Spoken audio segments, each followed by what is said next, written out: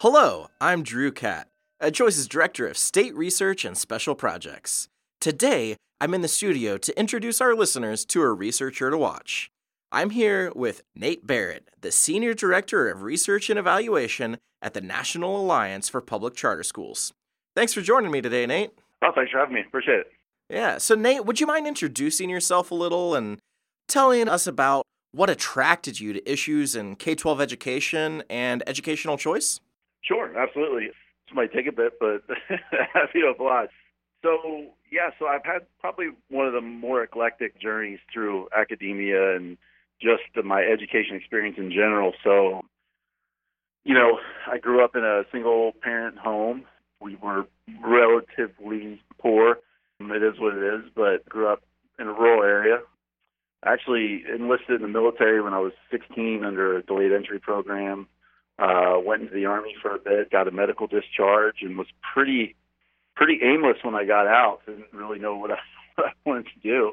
My grandfather pulled me aside, and he was basically just told me, like, you got to get a trade or a skill or something. So I went to community college and liked it and was like, well, I should keep doing this, and went on to, get my bachelor's, which took quite a while because I put myself through school and was working full time. And then, had some really great professors that were really inspirational for me to think about pursuing grad school. So I went to grad school for econ and was in an econ PhD program. And I enjoyed it quite a bit, but I was a little discouraged by the lack of applying it to policy.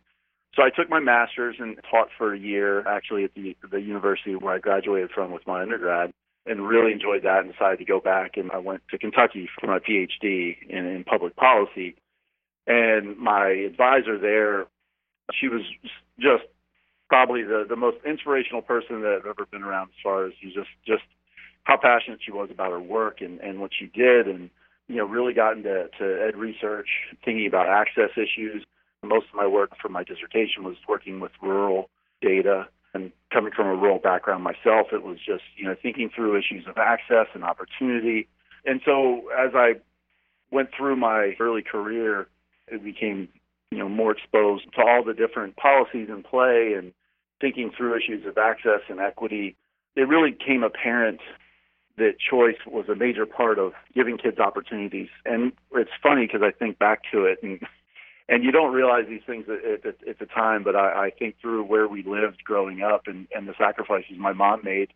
And, very much was about getting my brother and I into a decent school district where we could access some of this opportunity. And so, but that isn't those choices aren't always in play for a lot of families. So, as I went to Tulane and was there for a while and saw, choice at scale, it really changed the way I thought about a lot of things and about how I engaged in the research. And, I was on the charter school board. And when I saw the opportunity to come to the National Alliance for Public Charter Schools from the Research Alliance at Tulane, it was an odd switch, I think, for an academic to kind of go to an advocacy role. But I don't really consider so much of an advocacy role here. I just consider it really elevating the voice of the sector and really highlighting all the good work that's being done in charters and choice in general.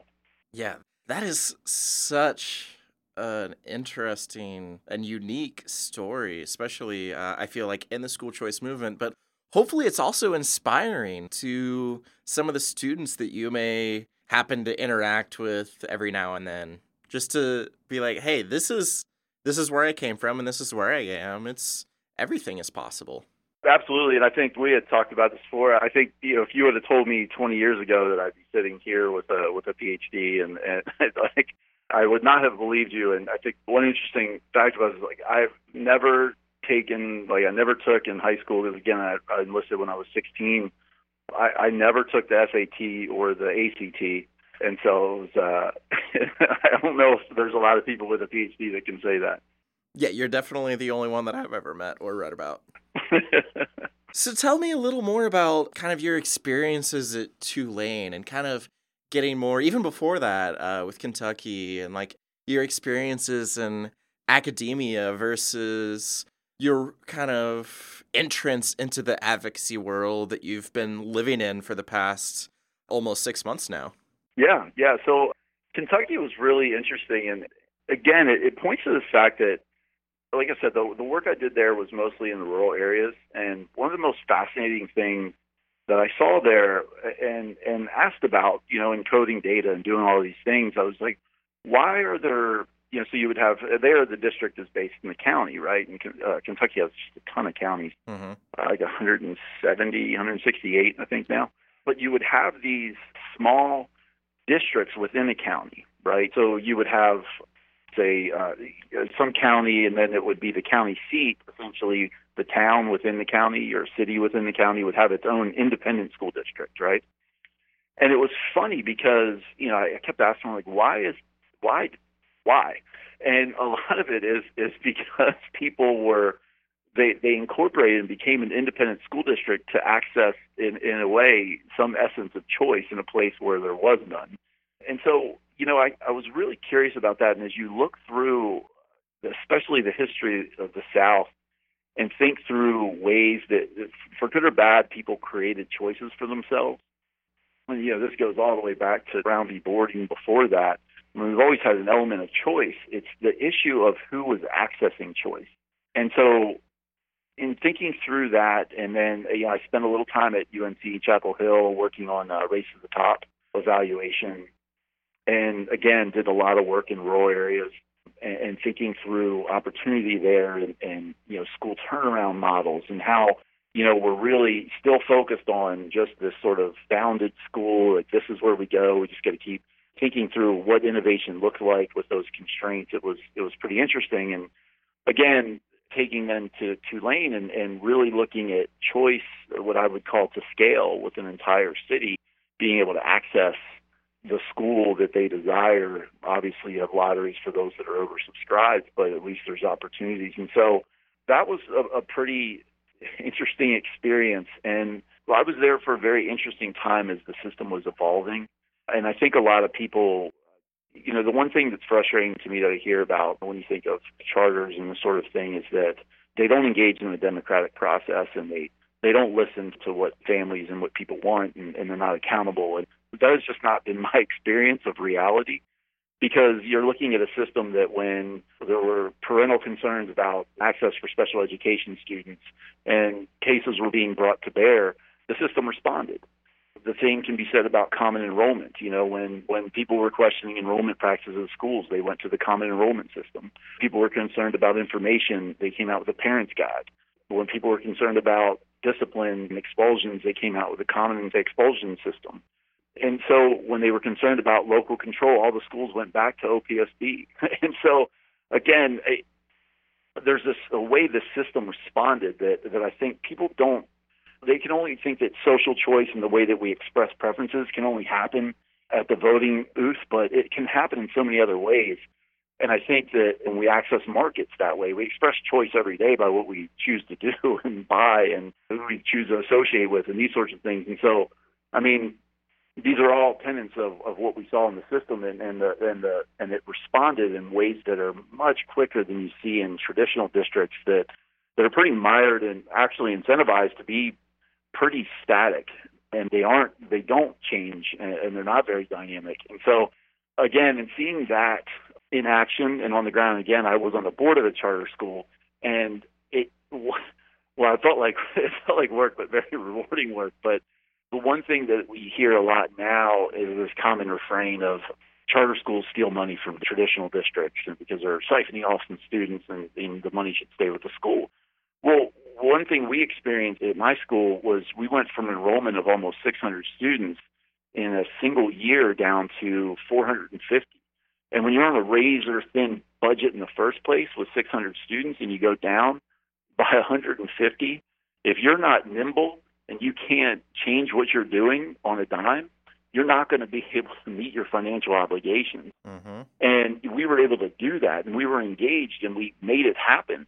And again, it's, when people say that the charter system is a certain way or can't respond, I saw it firsthand. And besides, you can say that, an RCT gives you this gold standard and that the results are the results, but then people question external validity. And then if you don't have a gold standard, you do a quasi-experimental design, then people say, oh, well, you're not capturing truly parent motivation there because your matching can't truly incorporate that. And so no matter what you do, people can always question, but eventually, as policymakers, as citizens, as advocates, as researchers, or whatever, we have to be compelled by the evidence.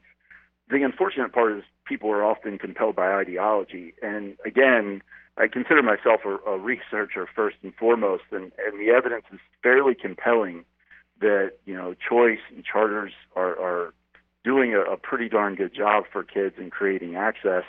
And that's what really sort of compelled me to make the switch, is that if I can still do some of the research, but also help amplify and educate as part of an advocate, that was important work to me and something that I was willing to sort of make that pivot.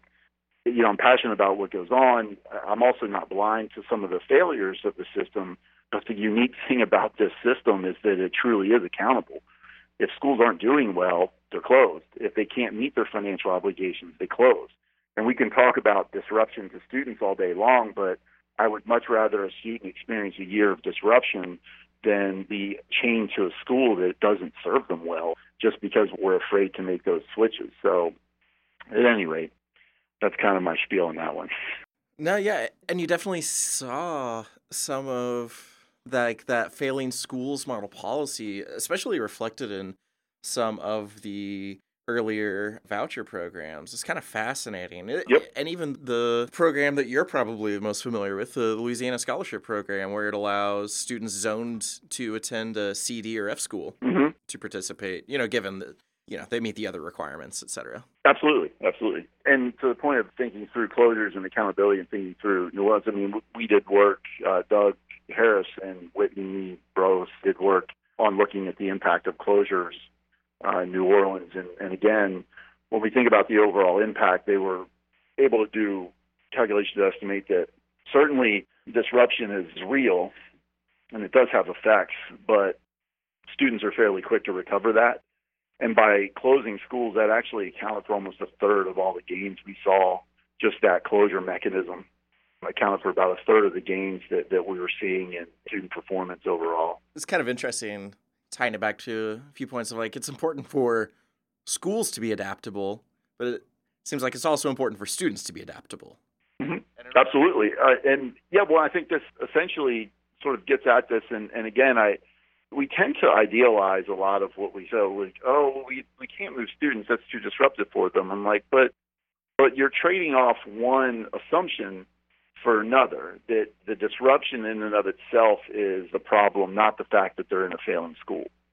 And so we tend to overlay ideology and what we think ought to be and sort of make these normative calculations in our head without really looking at what the evidence brings to bear. And again, life's all about these trade-offs. We can't have all these perfect things we want, every kid to have a great school right next door to them. And we want them to be able to stay in that school, and we want every school to look exactly like the city at large does. And we want all of these other ideals, but at the end of the day, we can't satisfy all of those constraints, and we have to understand that there's trade-offs here. And we have to be willing to make the trade-offs for what's best for kids in the long run. And the evidence is pretty clear here that even with some of the faults of the system, again, it's pretty self-correcting.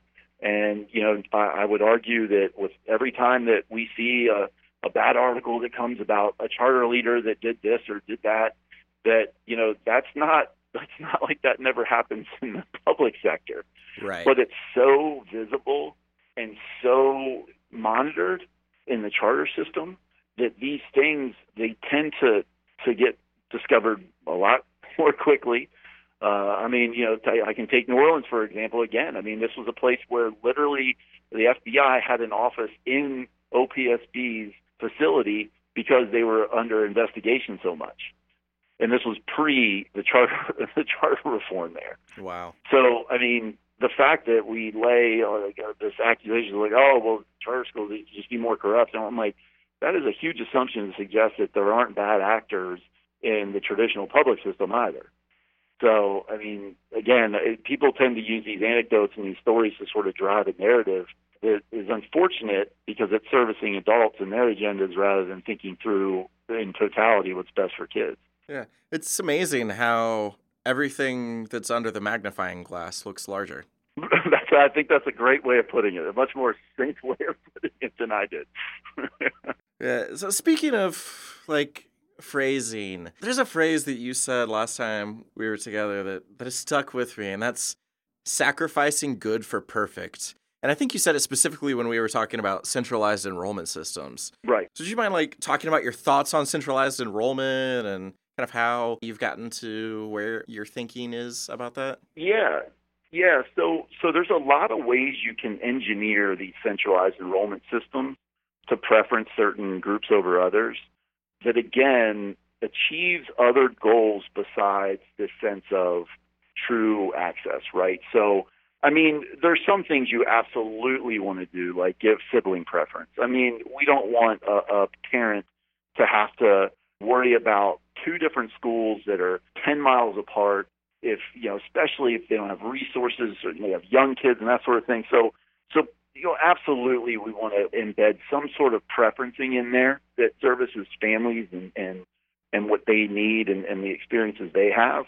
But we really can go overboard and engineer too hard on these systems where, then we start thinking about, oh, well, this student kept trying to get in this school and every year they lost the lottery. We should up their probability. Every time they lose, we should give them a preferencing for the next year and so on and so forth. And the issue with that is the more complexity you add, the more preferencing and those sorts of things you start to add is you create potentially a problem for gaming, right? And so, again, we tend to try to satisfy a lot of competing ideals here, and we can always point to something that we would want to do a little bit better, and we should pull this lever as well. But when you pull that lever, then you also have to worry that you stretch too far, you can't pull this lever anymore. Then you have to worry about this and that. And so, again, that kind of brings me, it's always this sense of if you're trying to design something, sometimes you have to just be happy with good and, make it better where you can, but don't scrap a whole system because, of, again, one bad actor or one ideal that's not being satisfied. Because, when we think about education in general, right, we have a lot of different opinions at the end of the day of what we want K-12 to do for our kids. And again, when you have this many opinions about what the end result should be and what should look like, you're going to have a lot of ideas about what schools ought to be doing, and that affects policy. Yeah, most definitely. So speaking of like not sacrificing the good for the perfect, I want to go back to like what you were talking about the gold standard research. So around here at EdChoice, like we have the mission of universal choice programs. That's always our goal. But however, if you have a universal program, you can't have a lottery, so you can't have gold standard research. Right. So it's always interesting, like oh, we love the gold standard research, and it's great. But also, our ideal program wouldn't even allow for a lottery. So how do you really like balance that and what I've heard described as the dark world of mixed methods research? Well, then, I guess you could say that's where I've spent all my career under a rock then, because I mostly do quasi-experimental stuff. But even then, that's leveraging the fact that it's not universal. So the issue when you do this happens all the time. Like, so I've been trying to get a paper out that's looking at the tenure reform in Louisiana. And, we only have Louisiana data, so technically everybody's treated, right? Mm-hmm. So what do you do when everyone's treated by a policy? You can do what we call an interrupted time series, right? You can say, okay, well, this was the trend. You introduced this. This was the trend in this case, teacher attrition, right? You introduced the policy of eliminating tenure. What happens to teacher attrition? Well, we don't know if that is caused by the fact that you got rid of any change in teacher attrition is caused by the fact that you got rid of tenure, or that there were some other things going on in those years that also affected attrition. And so what we did there, we tried to be creative about thinking through who might respond more to the policy than others. We're, again, not everybody's buying that because we're having trouble getting this paper to land, but you try to figure out ways that use the data creatively. And here it becomes, to me, about thinking through it, not creatively in a way to be, I'm not trying to suggest that, that this would be nefarious or sort of intentions of sort of creating results. But sometimes you have to think about interesting ways to do comparative sampling and that sort of thing. And so, but if you have universal choice, I mean, it seems to me, again, this gets back to the point I was making earlier, where sooner or later we have to make calls, and we have to feel good about the calls we're making because the evidence has driven us to this point. And sooner or later, you have to kind of take that leap of faith. I mean, we're never going to 100% know. And it's so weird to me that we do this in our lives all the time, right? We get married, we have kids, we go to this school versus this school, we choose this career rather than this career. There's no guarantees in any of that. But we feel really good about the decision we're making based on the evidence that's available. And the evidence is never going to be absolutely perfect. We have to deal with imperfect information all the time. But thinking through how we get to that point and when we're willing to say, okay, this is pretty compelling. We need to make a choice here. We can't just stay on status quo. I think we've had status quo a really long time. And last time I checked, there's still pretty significant achievement gaps across race, across income. What the Fed just came out today with the work on looking at college going across income, and it was like a 50 percentage point difference between the top level and the bottom level.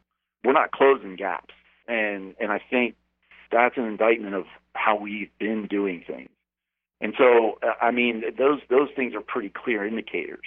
And so, when you can find these sort of good moments of policy where they're driving change and we're seeing results, I think we have to pursue them. And again, we're getting to this point where we're so, whatever your politics are, we're letting personalities drive how we feel about things, and we're letting personalities have power.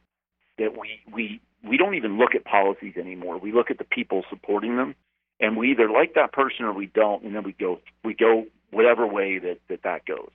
And rather than looking at what's evident, right? In school choice and charters and that sort of thing, they've largely garnered bipartisan support for a fairly decent amount of time, particularly charters. And it's only been in the last couple of years where we all of a sudden see this, this huge difference.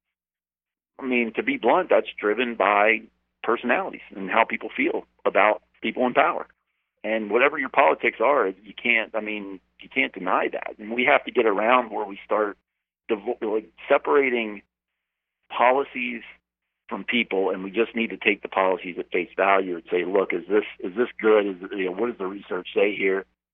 I'm sorry, I probably shouldn't say it, but we're letting teachers' unions drive what we think without realizing they have a vested interest in what goes on in schools.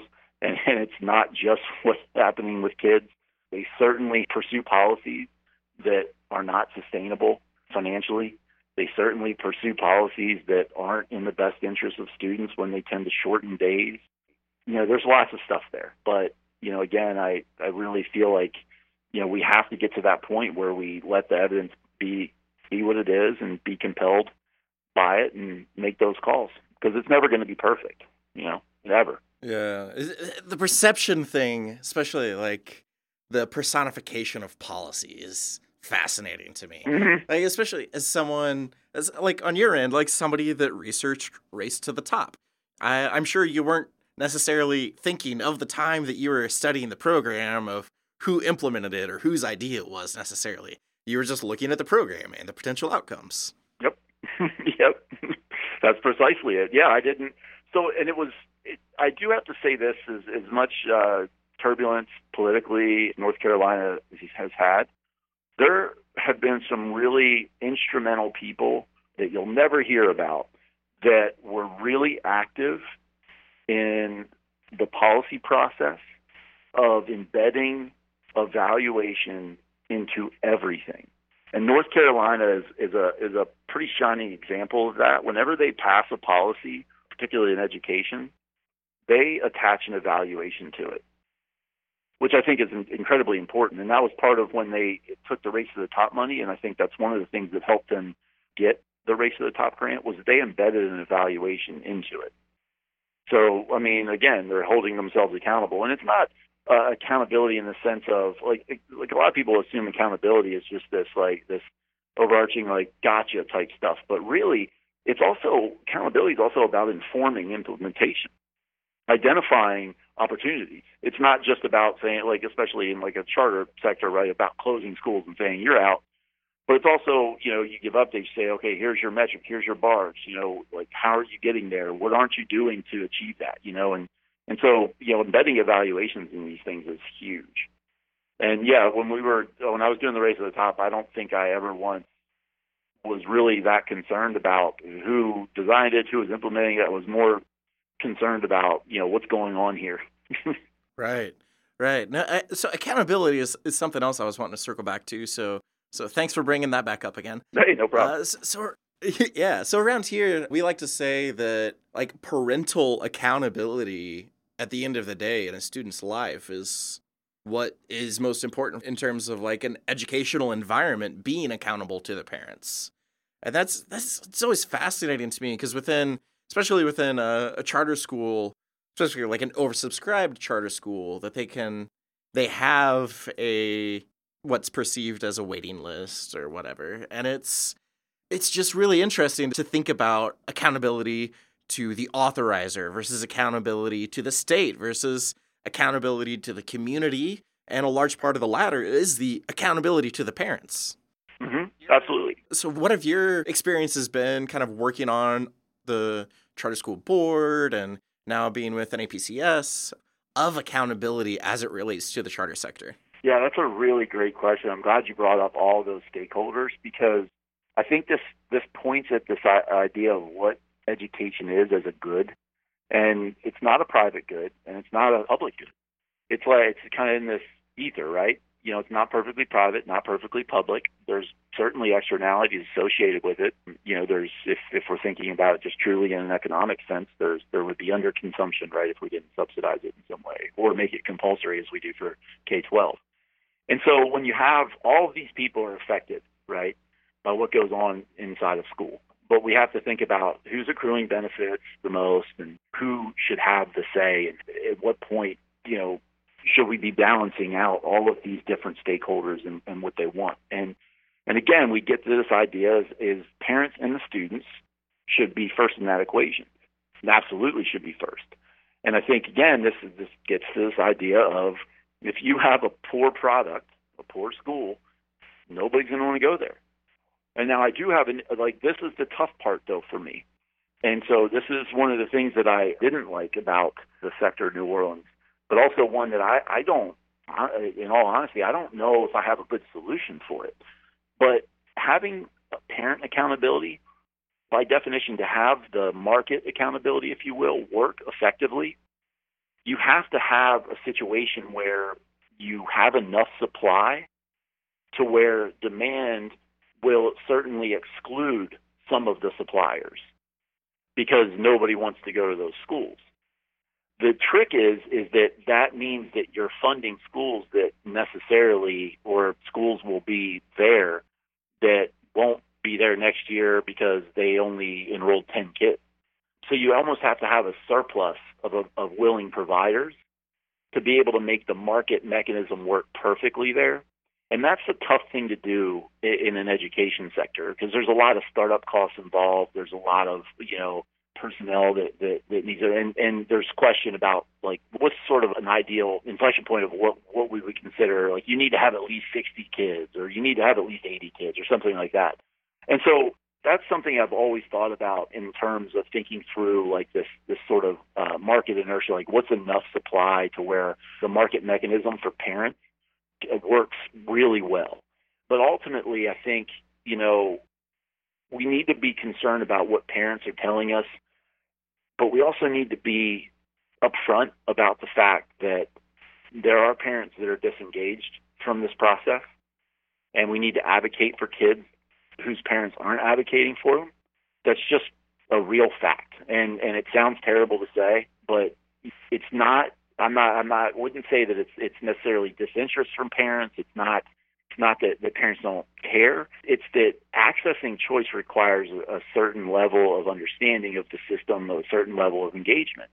And I can use my own example here is when I got out of the Army and was ready to access school, and I talked to my grandfather, he's like, you got to do something. Well, I was first generation student. My mom, she didn't know how to navigate any of this.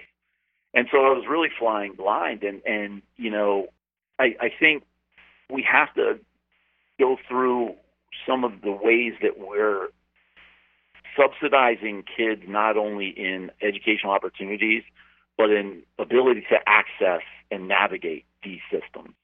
And so New Orleans, again, I'm going to use New Orleans Life as what I'm most familiar with. Yeah, of course. But there's, Ed Navigator there, where I think it's a great program, and they help students, figure out what schools are right for them, how to navigate the One App system, all of these things that are important to accessing choice. And so, first and foremost, I think we need to listen to what parents and kids are saying. Then from there, we need to have this sort of performance accountability framework. Even if parents are choosing schools, we have to understand they may be choosing beyond just what is being provided academically. And we certainly have to be concerned about what's happening academically. But that shouldn't be the only concern. And I think accountability systems, I don't know what this looks like, but in an ideal world, we would certainly want accountability systems that include more than just, yearly achievement gains. What are we doing around student social emotional learning? What are we doing around long-term outcomes? I mean, there's a lot to be unpacked there that I don't have answers for, but I would love to see accountability systems that one day could be more holistic. Yeah, it's really interesting. The social emotional learning, or SEL, is kind of partially incorporated into ESSA, and it'll be fascinating to see, a decade from now, looking back, seeing what the implications or ramifications of all that were. Absolutely. So I did a little bit of this right before I left Tulane. We looked at an application that's called Kickboard.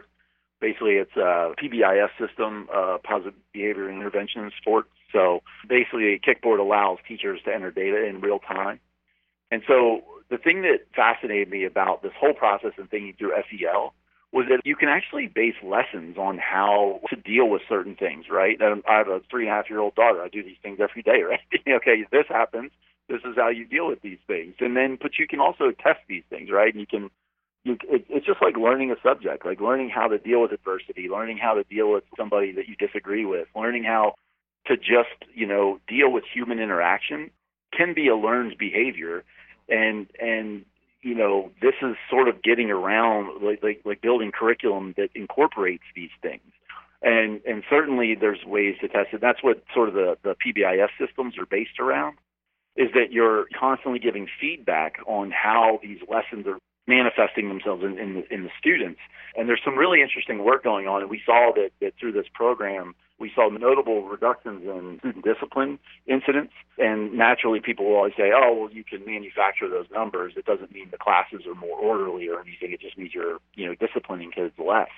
And so we understood that might be a concern. And so we actually looked at student performance, right? Because if you think, oh, okay, we're just, classrooms are just more disorderly now, we're just not, documenting suspending kids or anything like that, that it might have an effect on test scores. And in the best case scenarios, in the best evidence, the best samples and matching, we saw no change in test scores. And in some cases, we saw slight increases. That's fascinating. It's kind of interesting to me how, and I've been thinking about this a lot lately, having a child of my own. It's about how to really teach the social emotional learning at an early age. And it's kind of fascinating to think about, the impact that fully understanding one's emotions and having awareness of one's emotions, let alone other people's emotions and what they're feeling and experiencing, can help you navigate those human interactions, can help you navigate the classroom environment. Yep. Yeah, and that's why I'm really excited about the work that's being done here. Because, I mean, coming from, like me, I'm your typical researcher in that sense that I haven't always been the best at navigating human interactions. And so, it's thinking about, like, not only how you're influencing your environment, but understanding how your environment is influencing you and dealing with that interaction and, finding that happy medium there. where you wind up just coexisting in a nice way with your environment, and so it certainly is interesting. It's definitely out of my realm of expertise. I can evaluate programs meant to affect it, but I have very limited knowledge on the actual nuance of it, as probably my daughter's behavior sometimes would reflect. Yes. This has been an amazing conversation. Thank you so much, Nate. Thanks, I appreciate it. Yeah, any last words, any forthcoming research you'd like to plug other than what we've already discussed? Yeah, have hopefully something soon. We'll hear about some discipline work we have in a really good econ journal, and fingers crossed it'll come out. And we released it as a working paper in Susanna Loeb's series. And it's a really interesting paper to give you high levels. It basically, we were able to isolate fights between black students and white students and poor students and non-poor students, and reasonably identify that these students were in fact fighting one another, to try to really get at discipline disparities when kids are absolutely similarly situated. It's really interesting research. I would encourage everybody to look it up. We have an older version on our Era New Orleans website. It's super interesting. And then, we're getting our research agenda underway here at NEPCS. We should be releasing a couple white papers here soon about the way that we handle certain data elements in the CCD data, which I think is helpful for the research community at large, because it talks about how we identify charter schools, because the charter indicator isn't particularly great all the time. And then also about the NCS ID consistencies, because they weren't built around capturing charters, going to a new authorizer, and that sort of thing. So what looks like sometimes a closing school isn't really a closing school. It's just a school that changed authorizer or something changed about them that is important to capture. So, lots of good stuff coming down the line. So, yeah, it sounds like that'll be, as you said, great for the research community, which the improvements to the NAPCS dashboard have been so far as well. So thanks. That's all amazing. Thank you so much. All right, thanks, sir. Appreciate you. Yeah. And to our listeners, be sure to subscribe to our podcast on platforms like SoundCloud and Apple Podcasts and others for more of our coverage of new school choice research, education reform policy chats, and more. Thank you for listening, and we'll see you back soon with more EdChoice Chats.